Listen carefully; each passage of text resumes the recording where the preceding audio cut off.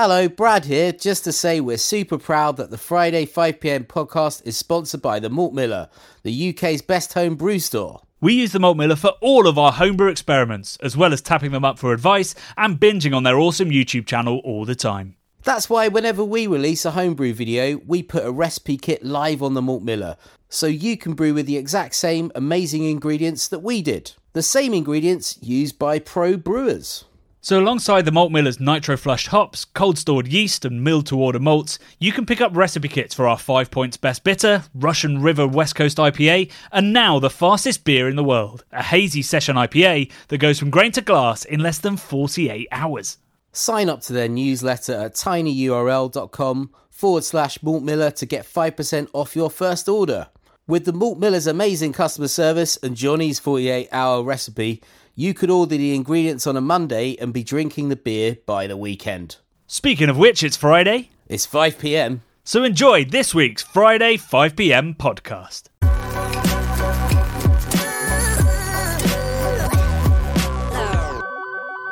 We're back. Did you miss us?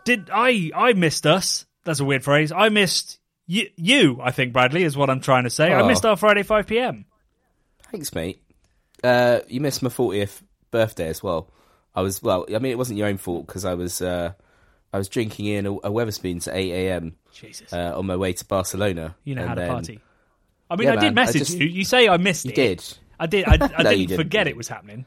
No. Of course not. You then sent me pictures of that 8am point while I was at the desk doing work for our company we own. Swanning off to Barcelona. You were probably drinking an 8am pint as well, I imagine. That's how you roll these days. Fast and free. Tell me about Barcelona. How was it? Oh, dude, it was great. You've been on holiday as well, but yeah. So I went there, just a very last minute thing, 40th birthday. Found a cheap deal, because I love a bargain, Johnny. I love a bargain. I'm always on the lookout for a good offer. And we stayed in a 4-star hotel just off... in El Raval, just off La Ramblas, which is like the mega touristy tourist town, road. But it's in El Raval, which is like, it's a nice bit. I always stay around there. Literally about a 2-minute walk to La Boqueria. So we were going to La Boqueria for breakfast, which was incredible. We managed to... That's the giant food market that's in Barcelona, sort of town centre. We managed to... one day get seats at one of the very sought-after little tapas bars that you can go and sort of have oysters and lots of fresh fish from the market and all this kind of stuff. Yeah, I don't think I even know what those seats look like because I've never seen one vacant. Oh, mate, I tell you, we went down there quite early because they're always just rammed and people queue behind people that sat down, which is... super weird. Awkward. I've got some social anxieties, but that would I couldn't stand that. No, that would be. I feel awkward. Like in a pub where you hover like the other side of the room because somebody looks like they might finish their pint and might be leaving. Couldn't stand behind someone or be stood behind while eating. No, it was so worth it. I mean, it was incredible. I was drinking. I mean, I'm in Barcelona, Johnny, and the only beers they had available were Estrella. But I in the mornings I like to drink Clara, which is like they put cloudy lemonade, half cloudy lemonade, half Estrella Damm together. I'm into it, and you have that. I'm racking my brains to remember in the lager taste test that I did. I think Estrella tasted a bit like was it like bubblegummy? There was something weird about Spanish yeast. San Miguel had it as well. Yeah. I'm not a fan of Estrella, only when in Catalan will I drink it. Over here, I've mistakenly got it once in a can because I wanted to recreate the feeling of sort of walking to Barceloneta Beach and getting a street-vended 50-cent can, ice-cold can as you're wandering to the beach. Like 50p. And what were you, like, just stood by the Thames or something? I think I might have bought it in Tesco or somewhere else. Other supermarkets are available, and it just tastes crap. I mean, it doesn't taste amazing when you're out there either, but it's ice cold. Context is everything with these beers. That's it. Bad beer, context can rescue it. Yeah. Which brings me on. So we had this great experience in there in the market, and then we also went to Campaixano or I like to call it La Champaneria, which is right by the beach in Elborn, and that place is just epic. It's like a locals tapas bar, but when you go in, you have to. They won't serve you. They only serve cava. So you buy an ice cold bottle of rosette cava for like €5, and then they give you these little. I think they're called coupe glasses. They're like martini glasses, and you stand at a table if you're lucky enough to get a table, sipping ice cold pink drink and eating a little hamburguesa because they won't let you buy a drink unless you buy food. So I had 2 hamburguesas, and then we had like all these like pickled things and little croquettes and all kinds of stuff. Amazing. I also went to where did I go? I went to Garage Beer Co. and I drank some soup, which tasted amazing. I know you're a big fan of Garage. Just to clarify, that is a New England IPA, not Brad deciding he really wanted some Heinz while on holiday. No, I mean I always want. Everybody always wants to give. Yeah. I always take a tin of Heinz spaghetti hoops in my bag. No, I don't. Imagine that. What film is that? Where his bag's full of Monster Munch? Do you remember that film? I don't remember what it is. Could be one of your fever dreams again, Bradley. It's not ringing a bell. There's a guy who goes on holiday and his bag is just full of Monster Munch because he doesn't like food. Pickled onion? Yeah. Oh yeah. Of course. Yeah. So sorry, you shouldn't really need to clarify, but I just want to make sure because I do quite like Flaming Hot. Mate, you know what? They're growing on me. Flaming Hot are definitely pretty good. I also love beef. I mean, they're all great. Oh no, the beef is the beef. There's better beef crisps, but there's no better pickled onion. No, that's true. Have you seen The Beef? It's a TV show. Just to go on a massive tangent now. Is it very good. It's like the opposite of Cowspiracy? Shit, it's called The Bear, not The Beef. Sorry. Oh, the chef thing. The Bear. It's like Boiling Point, but a series. It's on my list. But it's so good. I read a review that said to calm down afterwards, watch something like Uncut Gems. So they're implying it's incredibly stressful. Mate, it is so ridiculously stressful. But I just slammed the whole series like a couple of nights this week, and it was just epic.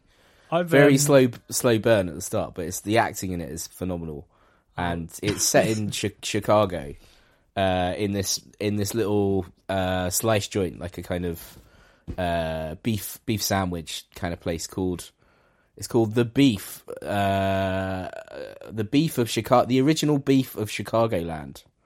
That's the name of the restaurant. It's very good. I really enjoyed it. I'll give it a look. I've been slamming my way through Welcome to Wrexham. Which I think you should watch. What's that? Because I know you don't get football. This is the Rob McKenney thing, right? Where he's bought Wrexham. I love him. Him and Ryan Reynolds bought Wrexham Football Club, and it is. Yeah. If anybody hasn't watched it, it's like Friday Night Lights, but for real. It is utterly amazing. And I put it on, and my wife. Well, I asked my wife if we could watch it, and was surprised that she was just like, "Yeah, sounds good." We both kind of love Ryan Reynolds. We don't love his films, but we love Ryan Reynolds. And it is utterly amazing. And you do not have to love football, but if you don't love football, it might just persuade you that there's more to football than balls and feet. Not balls. Well, it's ball. Not balls. Yeah, let's ball. just clarify that. A ball. Man, that sounds great. It's on my list, but I couldn't because it's so football-y. I was like, "Oh, can I do it? I don't know." I've just got into watching Ted Lasso series 2 again last night, which I think you said it tails off a bit. Series 2. We gave up on series 2. We really didn't like it. I fell asleep watching it, so that probably is testament to it tailing off a bit. But I do like Brett Goldstein, who is, I think, he's retired. Well, I wouldn't want to spoil it, sorry. He's in it, and he's great. I listened to his podcast, Films to be Buried with Brett Goldstein. I don't think it's a spoiler that he's in it. He's like one of the stars. Yeah, he's great. He does a very odd, gravelly voice, which is, he kind of, in his podcast, he kind of sounds like Noel Fielding. But really? Yeah. Almost the spit for Noel, like vocally. But he can do like a gravelly voice, which is his sort of, well, he uses it as a kind of, character voice, I guess, in his podcast sometimes. Proper acting. Yeah, it's great. Proper acting. I'm conscious that we couldn't have talked less about beer since we started. There's been a lot of Pink Carver, a lot of good TV show chat. Should we talk about my holiday? Mate, well, let's go on to your holiday. So I didn't go to Barcelona. I went to... still, it was a very warm and sunny place, which was the Peak District. We were staying... Famously warm and sunny. Famously warm and sunny. Well, I mean, it was. We were walking up... walking up the peaks in T-shirts. I had a baby on my back, so I was very, very warm. But we went to the Buxton Tap House, which was really great. From the photos, I thought it was like a little dingy, a small sort of dingy craft beer bar. But actually, it's a really nice, open, spacious, quite kind of, what's the word I'm looking for? Like almost speakeasy kind of vibe with really, really good beer. There's the Red Willow Tap, where we only went for one, but really enjoyed that as well. That's in an old bank. It's a bit more... I mean, it feels fancy. You know, it's quite an odd feel, to be honest. It's not quite where I'd usually like to drink, but they'd done it pretty well, and the beer was delicious. Red Willow are a real unsung hero, I guess, in the craft beer movement. They came out of, like, in my head, they were just like a normal kind of cask brewery, but they've really worked exceptionally hard. They brew an incredible range of styles. They still do lots of traditional stuff very well, but lots of exciting new stuff. And lots of heritage stuff as well, like milds and things like that. And making really good lagers as well. And smoked beer. I had a great smoked beer from them quite recently. So, yeah, that. And then I went to Thornbridge. Nice. Twice. Mate. It was so good. Twice? Yeah, it was so good. So I went. Sorry, we both went. We all went. The family went. And I wasn't driving that day. And we had to go back the next day because my wife wanted to have a couple of drinks because the beers were tasting that good. So we had to go twice. And the pizzas, I wouldn't quite write home about it because I'm not really sure my parents are that interested. But it was good pizza as well. You'd appreciate the pizza, Brad. Nice. I'm just looking at Buxton Brewery Tap House, which looks amazing. Yeah, it's really nice. It's a beautiful pub. So that's in Buxton, right? Which is a spa town. Yeah, so right in the heart of it, right behind the Crescent. In Buxton. It's kind of like the Bath of the North, isn't it? I would say. I've not really been to Buxton much, but it had a lot of money, or it still has a lot of money, right? From being almost like a kind of like a Victorian spa town. Yeah, I mean, I don't know how much money it had, but definitely, I think they even got like the same town planner from Bath. They looked at Bath and went, really? You know, we've got the water, we should be doing something similar. Yeah. And that was. I mean, they did a pretty great job. And it's a real beer town, like some really great pubs. It's got 2 great tap rooms. It's a short drive to other great places. It is, if you're a beer lover and an outdoors lover, I heartily recommend the Peaks. The Lake District is pretty good. You've got Lakes Bruco. You've got some decent pubs, but the Peaks is a little bit smaller. So if you really want to drink and enjoy the outdoors, the Peaks is pretty great, and Thornbridge was the highlight. Like, the beers are just world class, really. I always forget, you know, because I mostly drink Jaipur. That's the one that gets out of sort of the north, out of Sheffield, out of the Peaks most. But damn, when I was at that tap room and I had a brilliant Kolsch, a brilliant Pilsner. Green Mountain is a fantastic sort of hazy session IPA. I had a pint of the Phelan of the Oktoberfest beer that won the blind taste test that we'll talk about in a bit. Just all of the beers were absolutely goddamn stellar. And yeah, I don't think they get enough love from the hardcore beer geeks. I think everybody, lots of people in their craft beer journeys probably just get to Thornbridge and stop, I'd imagine, because it's just that good. It's kind of the peak. If you want really well made but very sessiony beer, there's nobody in the UK that does it better. And I forgot that until I went back twice.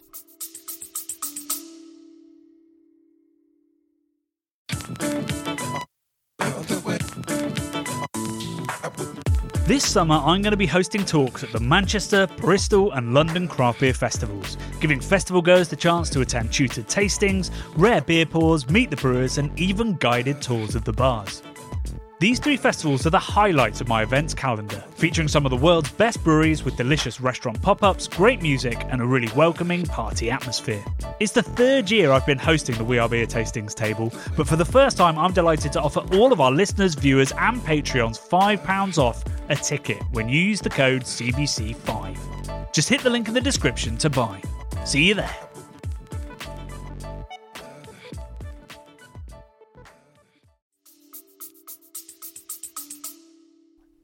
I am just looking at the Thornbridge tap room, which looks like it's a frigging aircraft hangar. It looks massive. Yeah, it's a big old warehouse. They've converted half of it, and then now behind that is the brewery that used to be up at the country house.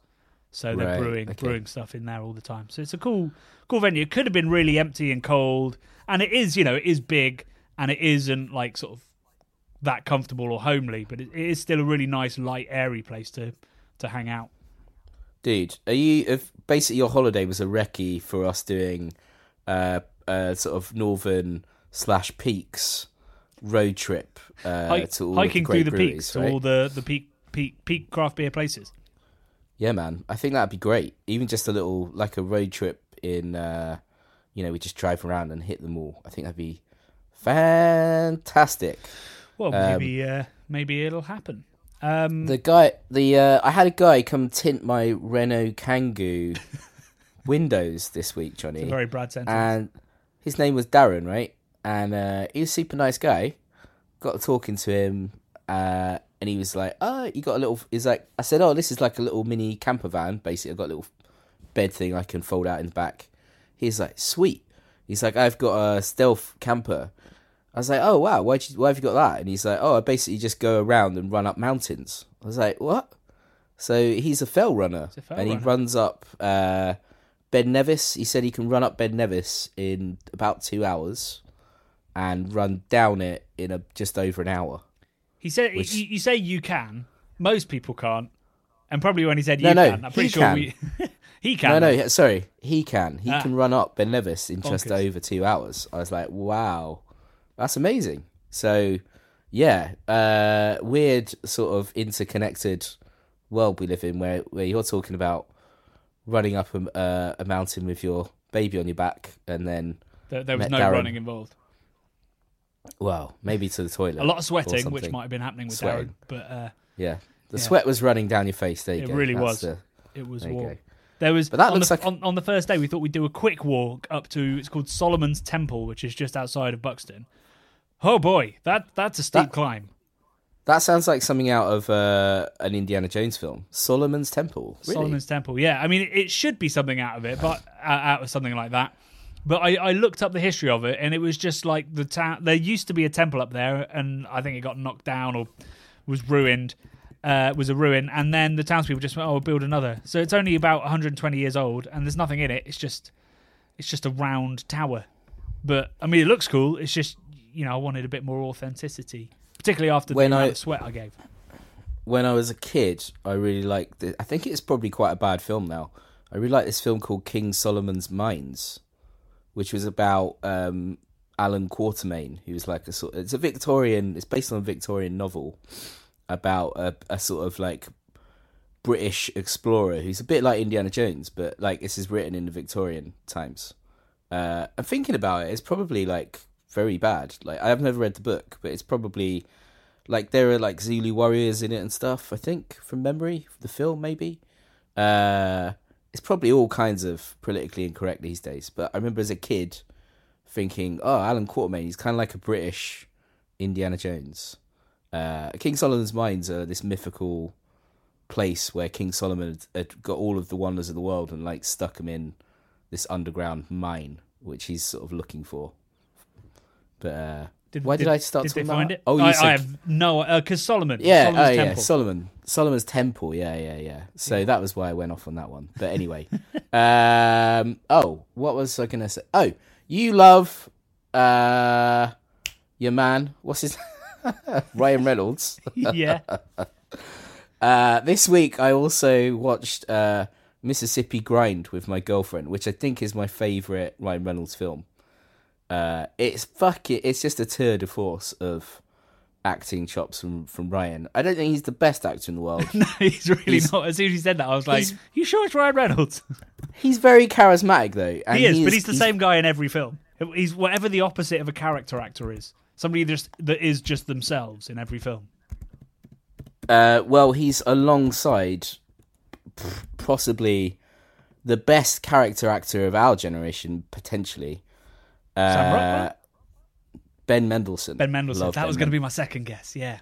I love Ben Mendelsohn, and they're both like so it's called Mississippi Grind. They're both kind of like gambling addicts, I guess, but Ryan Reynolds is like more carefree, and he's sort of like obviously beautiful, charming, a hit with the ladies, and then Ben Mendelsohn is kind of like a sad character, but they go on this really cool road trip down the Mississippi, hitting up all of the places to bet. And it's all about, like, you know, knowing when to quit and all this kind of stuff. It's fucking brilliant. I love it. I think it's on something at the minute because I watched it on telly. I'll have to give it the other day. Give it a look. Yeah, mostly my fantastic love for Ryan comes from his fashion sense, and also he did a really good film, which is not something I say often about Ryan Reynolds. But Green Lantern. No, it's the one where he's in a computer game. God damn it, my brain's gone. Yeah. I like that film. It's okay. I saw it in the cinema twice, I think. But I have a cinema card, so I went on my own, and then I took my girlfriend because she was like, "Hey, it's not bad." Well, she was like, "Oh, I really wanted to see that." I was like, "Oh, go on then." But it's okay. It's pretty fun. His other best thing is Deadpool. I mean, Deadpool's pretty funny. Yeah, I mean, I really don't enjoy superhero movies, but I think I watched that on a plane and I was like, yeah, I can see the appeal of this one. Yeah, it's like an anti-hero kind of superhero guy, isn't he? Yeah, I guess so. Yeah. Anyway, Brad, we've deviated so far away from beer again. Right. Well, Johnny, this brings us on nicely to some of the comments, mate. Yeah, should we address that one first then? Yeah. We had a comment on this week's video, which has nothing to do with the video, which is very on theme for Craft Beer Channel, from Stumble Booty. I'd love to know the story behind that name. He says, love the podcast, not complaining at all, but I really like the longer episode you guys did somewhat recently, about 40 minutes. I thought it was perfect, and I'd also like some more unedited Brad.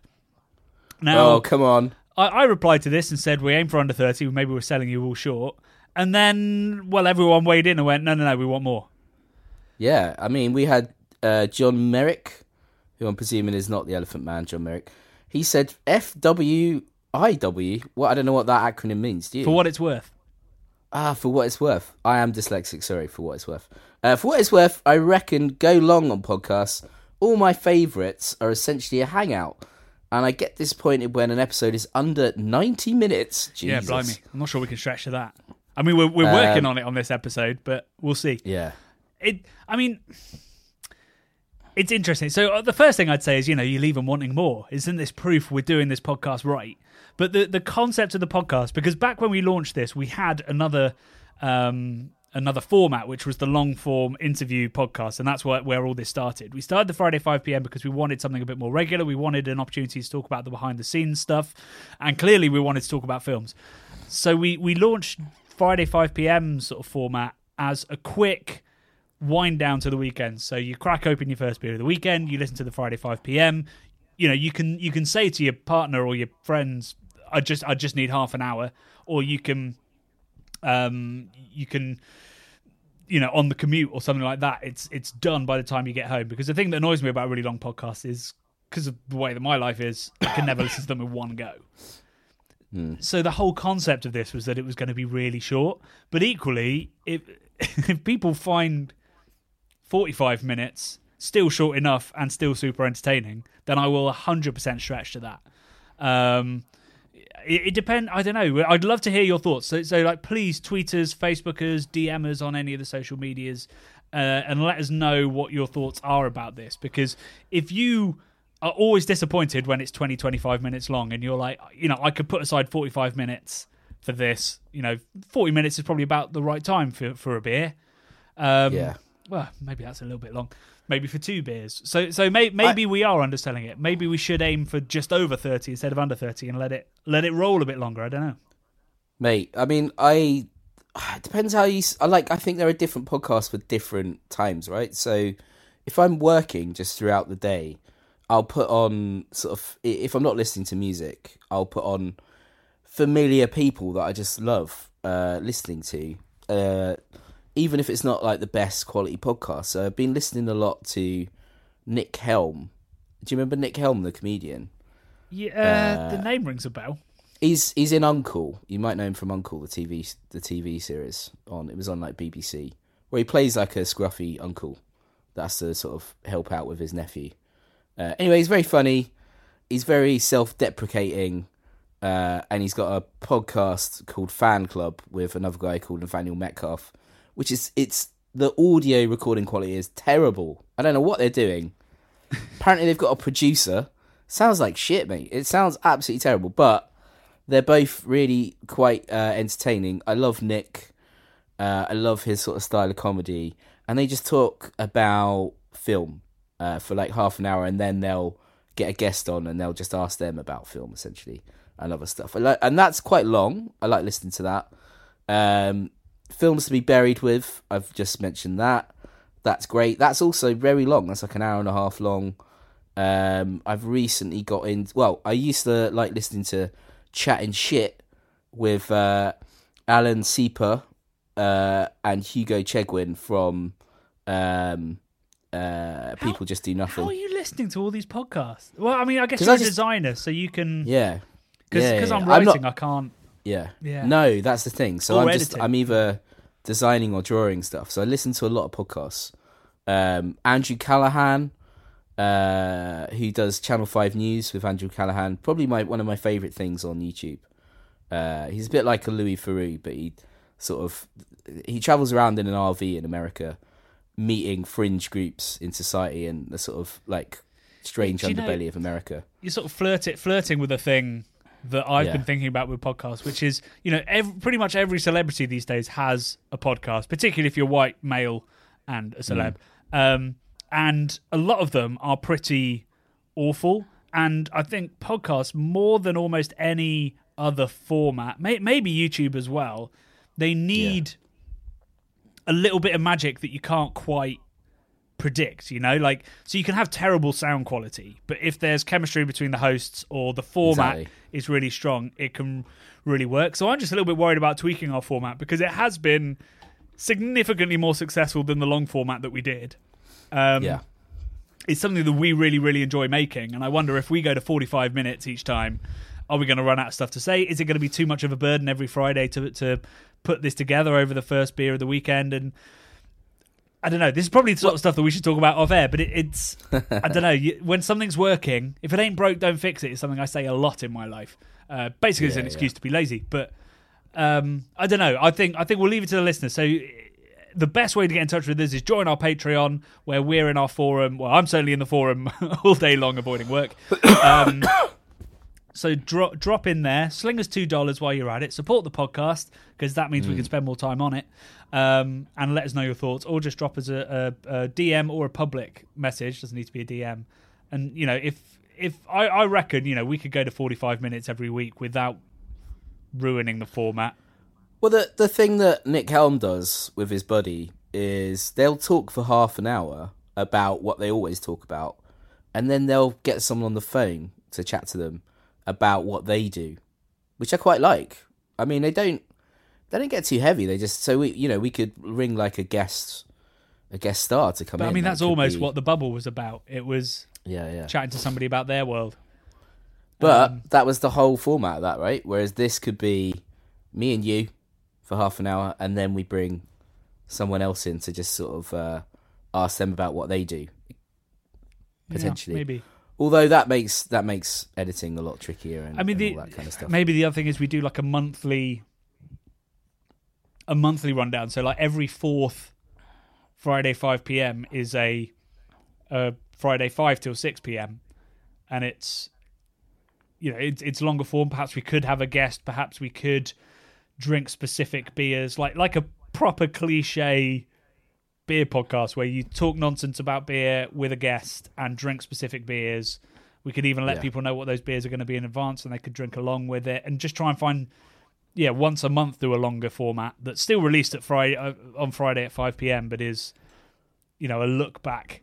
Because also another thing that happens is we talk about the comments from that week's video, but actually a lot of views happen over the weekend, obviously, because people's lives are busy. A lot of comments come in later. A lot of the more considered comments come in a little bit later. No shade to the people we're about to talk about with this week's videos, but I don't know. Maybe there's something where we can take a slightly longer view of what we're doing and take a slightly longer format without messing too much with this.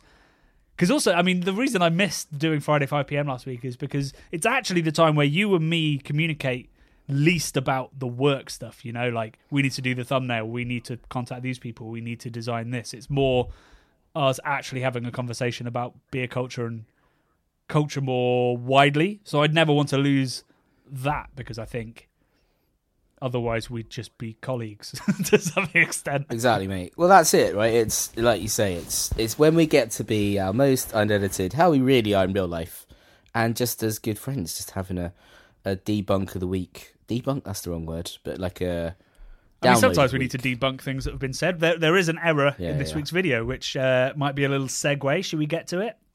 Go on then. So we'll cover this week's video first, in which there is a small error I want to clarify, which is that in the video, because I'm not thinking, I'm in the flow of things, I say that cold IPAs are fermented at the same temperatures as most lagers, and that's not strictly true. Lots of them are, but others are fermented significantly warmer than lager temperatures. So they're using lager yeast, but they're fermenting even as high as like 18, where you'd start using like the Chico strain and stuff like that, like a classic West Coast strain. So I just wanted to make that clear that part of the style is fermenting warm. So it could be warm as in you're fermenting at 12 at the top end of a lager yeast, or you could literally be doing it at a very warm temperature, which means that the yeast will clear up its mess quicker, but it has lots of other risks. You can bring out other things in there, and I've been really surprised by how few esters and off flavors there have been in these cold IPAs. They have ended up really clean, which kind of ruins this whole idea that you have to ferment lager slow and low and slow. If you could just, get Saf lager fermented at 19 and cold crash it and make a lager, that's a bit of a game changer. So I need to dive into that. I've spoken to some brewers about it because it's confusing me. I've been having a WhatsApp with head brewer Verdant about. He just messaged me saying, like, cold IPA seems to have baffled you, Johnny. So I'm having a chat with him about it all, and I'll try and get to the bottom of how you can ferment these lagers way hotter than they're supposed to be. I like the idea of making a homebrew channel video of the fastest lager in the world, kind of thing.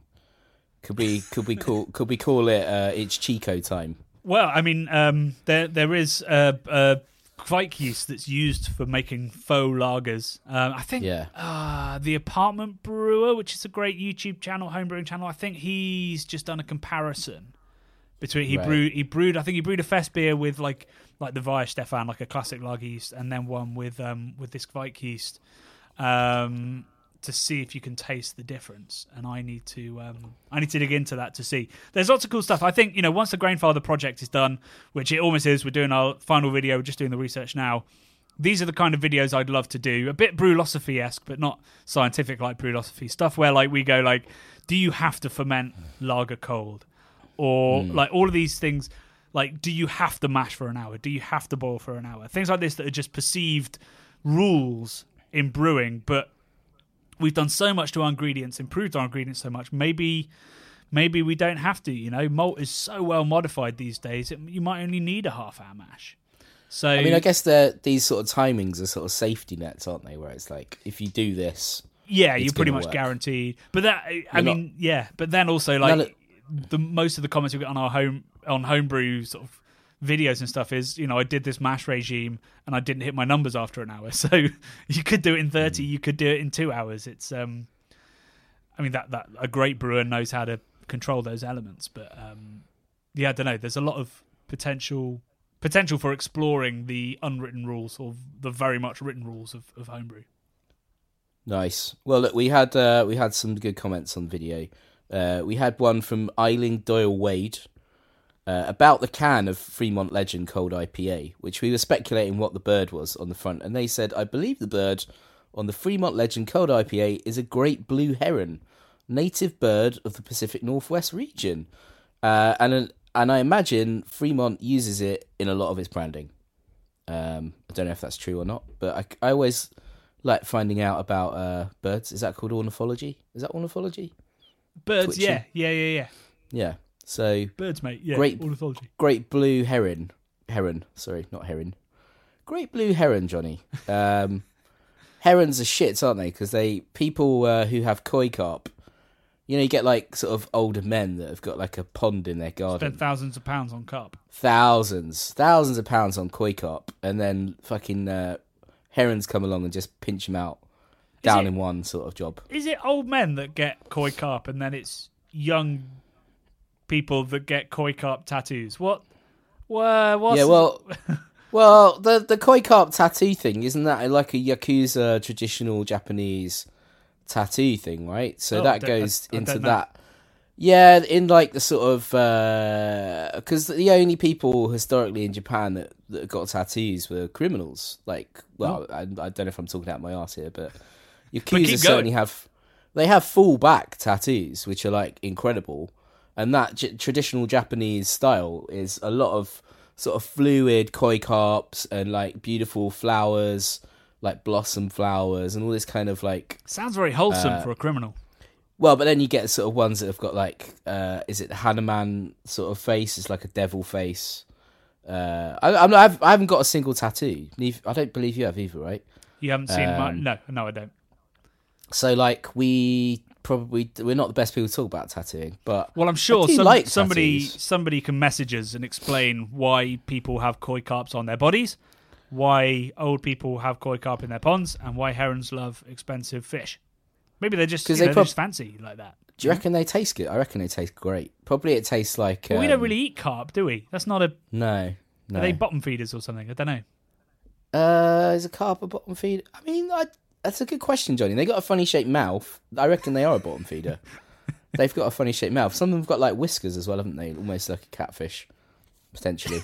Maybe I'm definitely talking out my arse now. Of all of the digressions we've taken today, that one is the best. Yeah. So I got a comment from Joshua Stania, who says, Mate. I'm in Portland, Oregon, so he definitely doesn't speak like that. And have plenty of these available. We distribute Wayfinder, so I presume he's a distributor, and work with what I believe is one of the minds behind the style. They do actually vary quite substantially between breweries. Maybe we should send you a mix pack to try. We'd love that if it wasn't an absolute nightmare to do. But so basically, it seems, particularly with young styles, lots of people misinterpret them, which we thought might have been the case, but the fact that both of them in the video were so similar kind of implied that they hadn't. But it seems like there's a lot of variation in the style, and I think that the one that we had, I think the Fremont one was a bit... I will never think that hoppy Corona is a good idea. So I'm intrigued to try like an all Pilsner with rice, super hoppy, biotransformed IPA. That could be great, and my understanding is that is closer to what the Wayfinder one is. Right. But I had a comment. Corn in IPA, never. No, I'm not a big corn fan. Unless you're talking about the 90s... the 90s or 2000 2000 Freak on a Leash variety, yeah. So another thing I like, talking to podcasts and listening to stuff when I'm designing, I sometimes put on a YouTube channel called Trash Theory, where the guy just talks about different music scenes and like the genesis of them and like where they came from and all this stuff. So I was listening to one yesterday about rap metal, which I fucking hate, really. But it was quite interesting to hear where that had kind of come from and the sort of the fusion of both together. So yeah. That sounds interesting. Let's go away from that. But like, I had a comment from Splattermelt talking of like different... He sounds like a rap metal artist. It does. Splattermelt, they were really a heavy cut, you know. They were like... You'd have to be really into the rap metal to appreciate Splattermelt. Yeah, he said, cannot speak for the beers you tried. However, had Sierra Nevada's cold torpedo, Johnny. I love the sound of that. He had Sierra Nevada's cold torpedo, cold IPA months back and thought that was pretty good. Refreshing, crisp, and still carried a likewise flavour to their noteworthy regular torpedo. Worked for me on a hot summer day and didn't taste anything like a hoppy Corona, thankfully. But I bet it didn't taste anything like Torpedo either, because Torpedo, the joy of Torpedo is rich malt character with massive hot bitterness and sticky resin. It's Goddamn a weird love Torpedo. choice by Sierra. I mean, I guess they did it to their IPA, but I'd have picked, hazy little thing or something and done it. Well, that's not a West Coast IPA, so in theory that shouldn't work. But I don't know. Yeah, these big multi West Coasters, don't ruin those. No, it's supposed to be an addition. Yeah, I do like Torpedo, so I'd like to drink one of those. Please. But all you're going to have left at that point is the hop combination, which, all due respect to hops, is only a very small part of what makes West Coast IPAs really good. And that's something I sort of learned when I was brewing it. It was like most of the conversation that I had with Vinny when we were doing that was not about the hop selection. It was a little bit about the hop process, but really all the magic was happening in the mash. Yeah. And a bit in the boil with the hopping regime. So yeah, I mean, I'm not particularly interested in cold Torpedo, but I would be interested in Sierra Nevada Cold IPA because I think they would do it very well because they have 40 years of making exceptionally clean West Coast beers. So we had we still need to do that trip. We need to go to the Torpedo Room and do a West Coast adventure. After our documentary with Siren, I've got Ken's email now, so there's no escaping us. Yeah. Do we want more comments? I have a couple of shorter comments. So we had one from CT, who said, I tried Tiny Rebel's cold fermented IPA. It reminded me of Coors Light. Yuck. That doesn't sound good. One Wolf said, I'm still intrigued by them and would love to try one. The mouthfeel and the texture piqued my curiosity the most. So that was the thing I liked most, was the texture of them. Very there should be more beer with natural carbonation because it is a markedly different texture, and with IPAs you might want a spikier carbonation because it helps with the perception of that bitterness. But Spunning a New England IPA could really help with that velvetiness. Any lager, a hoppy lager could really benefit from that. Just don't stick fucking corn in it. Yeah. Should we go on to the beer expert video, Johnny? Yes. Do you want to tell us briefly what that was about? What you were doing with that one?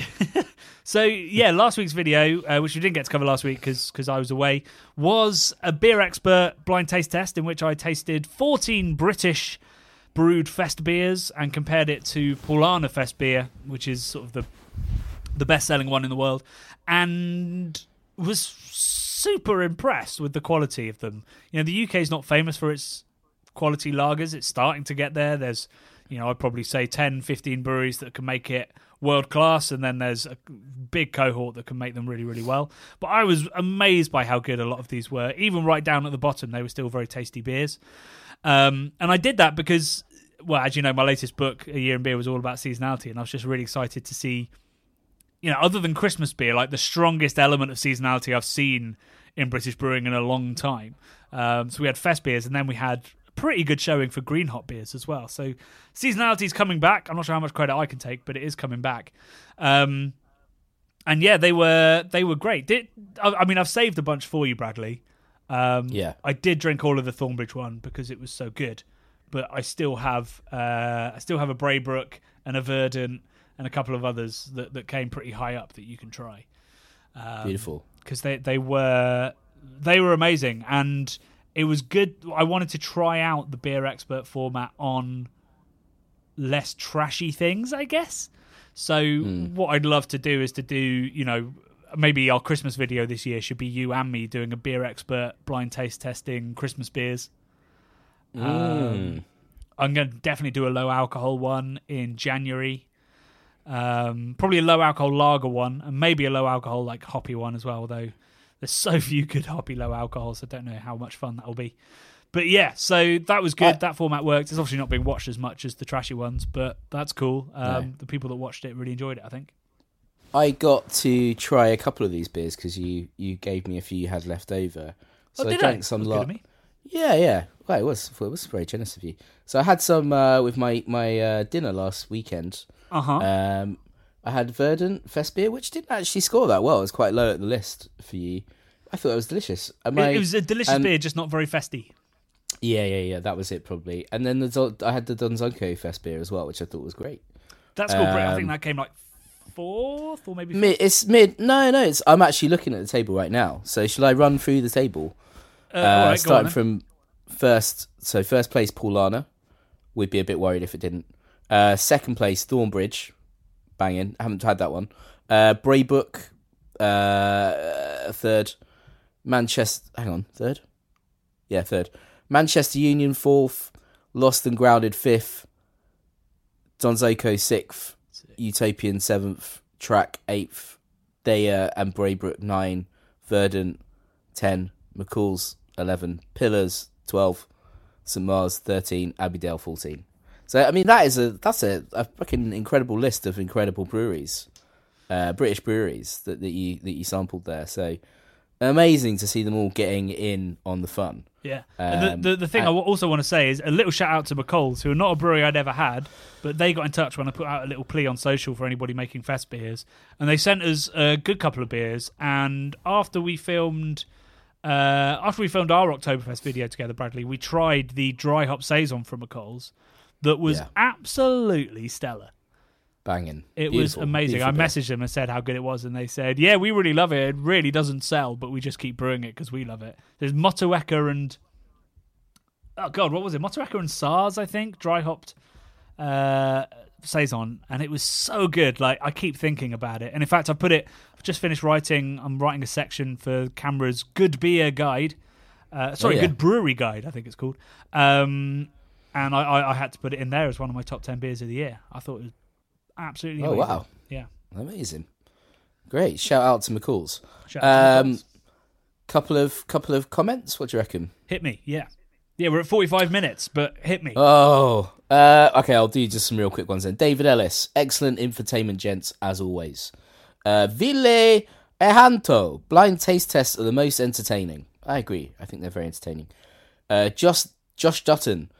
Happy to see Thornbridge's rating just below Paulana. Was rooting for that one, has had it the other night and thought it was a cracker.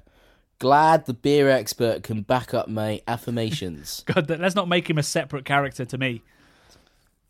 I don't want to Jekyll and Hyde the beer expert. No, you are now the beer expert. Cool. I'm the Brad. You are the beer expert. We're just going to change your name now. It's more marketable, Johnny. It's more marketable than Johnny Garrett. That's fair. Yeah, I don't know. No, maybe not.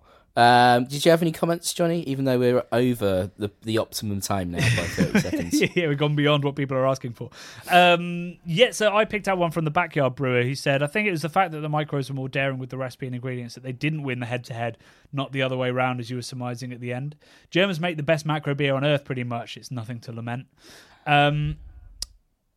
Absolutely, Germans do make the best macro beer. I think we mentioned that in our joint Oktoberfest video, didn't we? Nobody makes macro beer like the Germans. But what I wanted to pick up on in this comment is this idea that micros are more daring with the recipes and ingredients, and that can either be a good or a bad thing. Because it's sort of at the heart of craft, isn't it? The theory is, the marketing is that if you are smaller, you can be more flexible, you can buy higher quality ingredients, you can focus on it, you can give it more time, all this kind of stuff.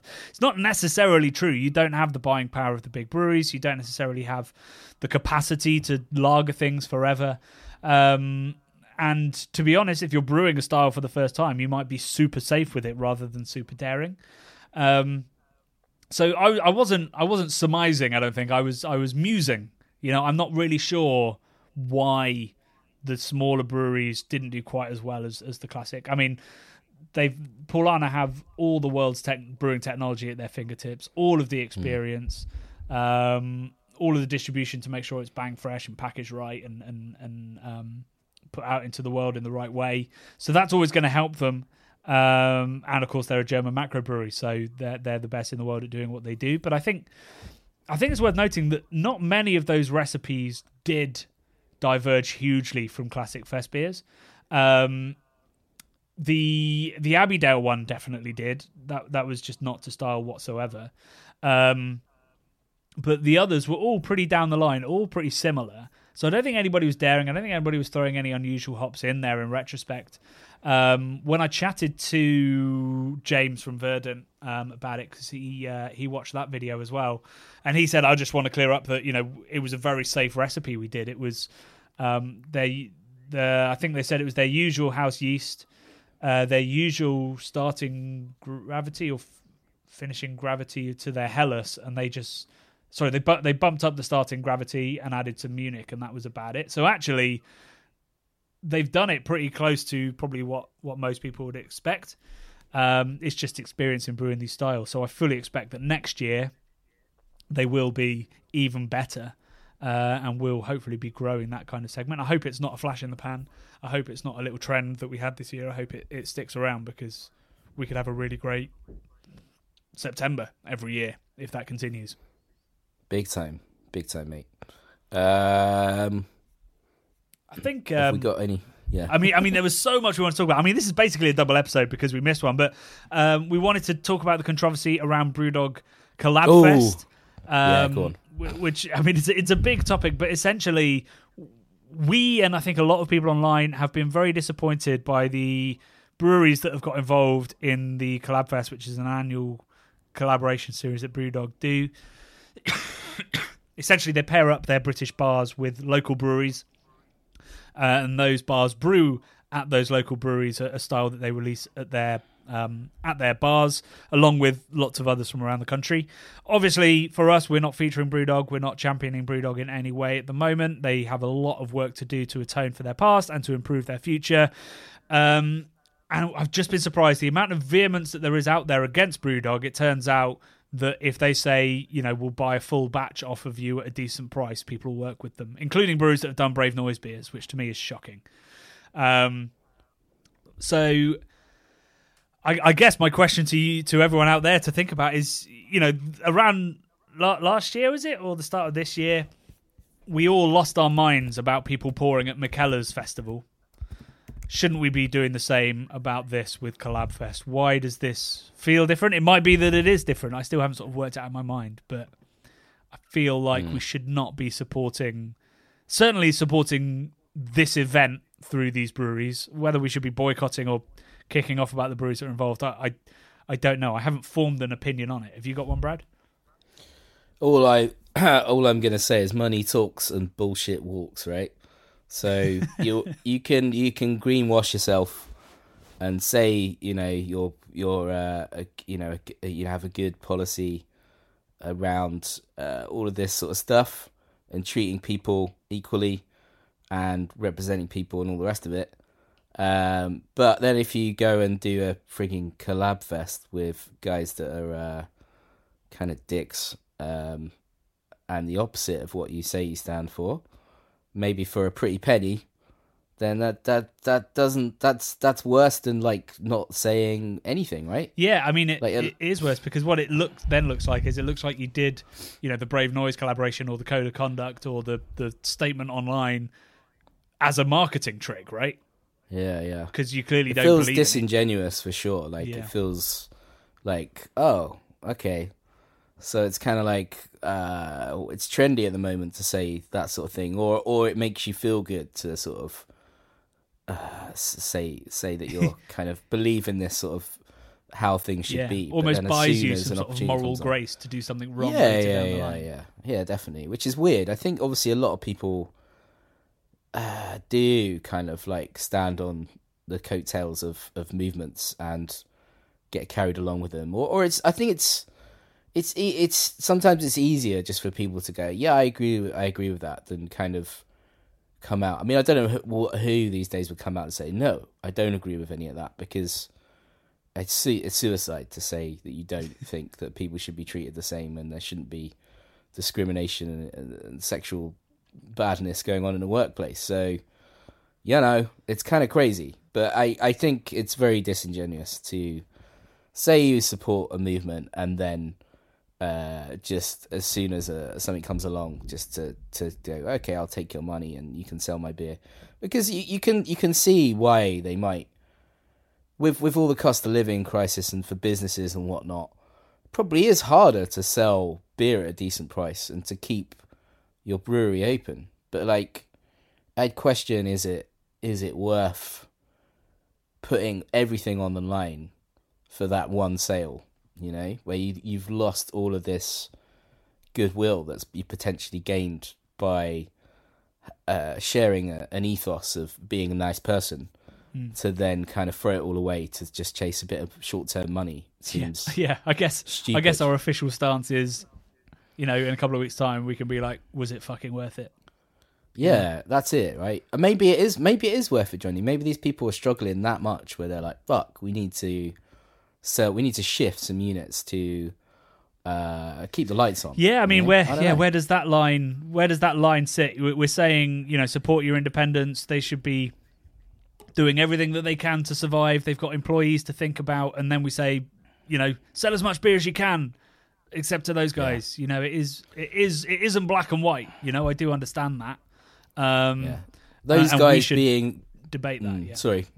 Well, those guys being guys that have a network of craft beer pubs around the country, which lots of they basically they have a network that they can sell your beers if you get in with them. Right? Well, yeah, I mean, if you think about it, and I don't know how many sort of craft beer drinkers really think about this. So you brew a beer, and that has its cost attached, and then you've got the cost of, if you're going to sell to lots of different places, you've got the cost of the shipping and the delivery of these beers to lots of different people. You've probably got a sales force out there, or a salesperson out there that is you're paying a commission to, and they're traveling and they've got their costs alongside their wage and their bonuses and all of that. You've then got your time, your logistics to make sure that all happens, and then the cost of marketing all of those beers, of tap badges, of all of this. You have Brewdog come along, go, we'll buy it for this amount. You send all of the pallets to this one location, and you've sold an entire batch of beer in a 10-minute phone call. And at the same time, you're going to get Brewdog's marketing behind it. Like that is very easy to convince people that that's a brilliant thing to do for your business. And I think that that's what's happened. People have gone, I can't turn that down right now. I'd imagine that would be the answer from most of the breweries. But yeah, is it worth it? I sat here with we have a small independent business where we can just turn away from Brewdog and go, well, see you later. Not everybody's in that position, and I would like to think that if I was in the brewery's position, I'd still say no. And there probably are lots of breweries that had said no, and they won't get any thanks for it because they won't be on the posters or anything. But I'd like to think I would, but I don't know the financial situations of these breweries. So I don't know. That is the thing, tough, right? Man. It's super like you tough. just said. If you did say no, nobody knows you said no, right? So which shouldn't be. It shouldn't be a.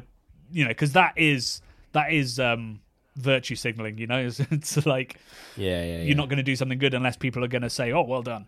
That is a bad approach to have, but it is definitely. Well, I guess the reason I brought that up is because I think we should remember, maybe look at the breweries that have worked with them in the past and aren't this year. Maybe they've turned away from it. But it's a complicated issue, and actually maybe I've stumbled across why the McKellar one feels a little bit different, and that's because there's very little commercial benefit to doing the McKellar Festival. That was a jolly for some people that get to go to Copenhagen, get to taste some amazing beer, get to go to a load of tap takeovers and have some great food and then come home. That felt like a real fuck you to the people that have been caught up in the controversies of McKellar and the people that have been, abused and working in toxic workplaces at McKellar, because it was like, it's just a jolly, just don't go. Like, how hard is it to not go to a beer festival? Whereas this time we're talking about businesses' livelihoods.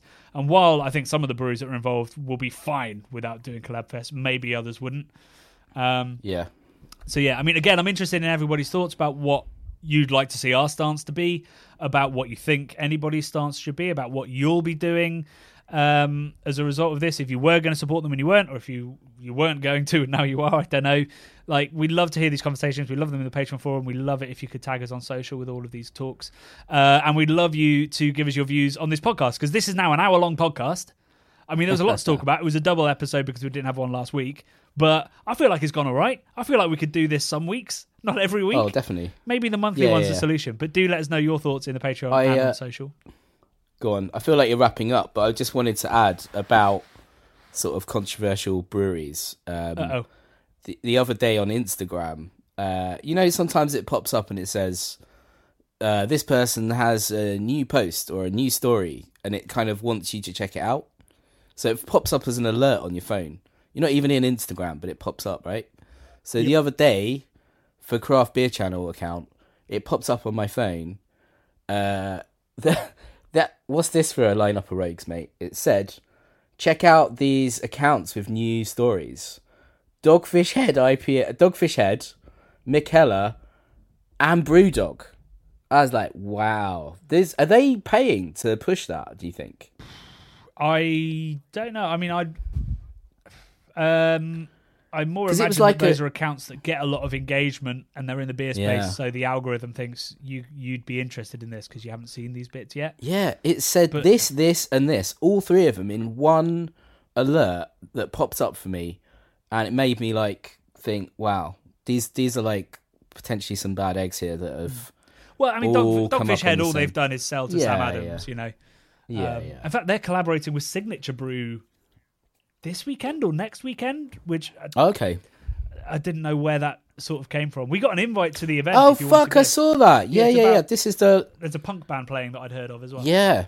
I did see that. It's got an interesting name of the beer, isn't it? It's like, maybe that was the band. It was a pear-infused Czech Pilsner, which sent a shiver down my spine. But actually, that reminds me. Before we go, I should plug the event that means that I can't go to that event, which is that on Saturday night at Villages Brewery. Brad, are you coming? Are you about Saturday night? It's right down your neck of the woods.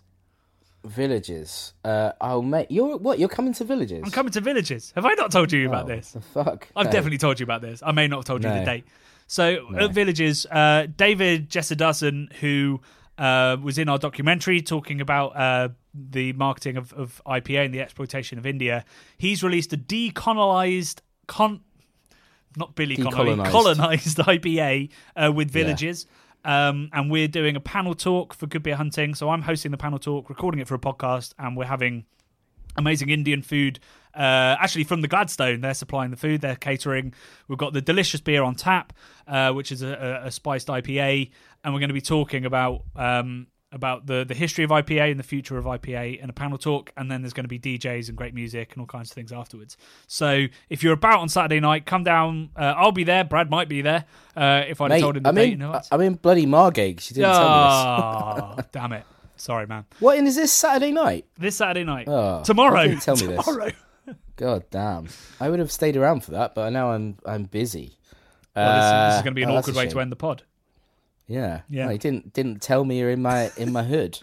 That is awkward. What time is it kicking off, Johnny? Because that place gets Ramo on a Saturday night.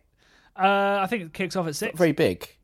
Okay, it's not very big. Villages.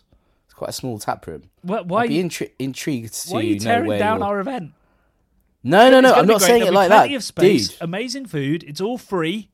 Just come on down and talk about the future of IPA. It's all free. It's all free, mate. Really? Well, no, the beer's not free. Come on.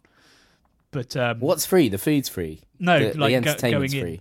Yeah, and the entertainment. Oh, I say it's not a ticketed event. That's what I'm trying to say. So can we just say it's not all free, but you can go in for free, which you can get in for free anyway, not all the time. Yeah. Yeah. Wow, Bradley's really trying to get his own back on me for getting to tell him about the date. I'm hurt, Johnny. I think I've even talked about it in the podcast, just not told you the date. Oh, that's fucked up. Right, anyway, I'm going to end this podcast here because me and Brad need to have a talk off stage. But yeah, let us know your thoughts about the pod. Let us know your thoughts about the Brewdog Collab Fest. And as always, please do sign up to our Patreon and you can get involved in the conversations happening there day in, day out, as well as beneath all of our videos. All right, we'll catch you next week. Love you, beer.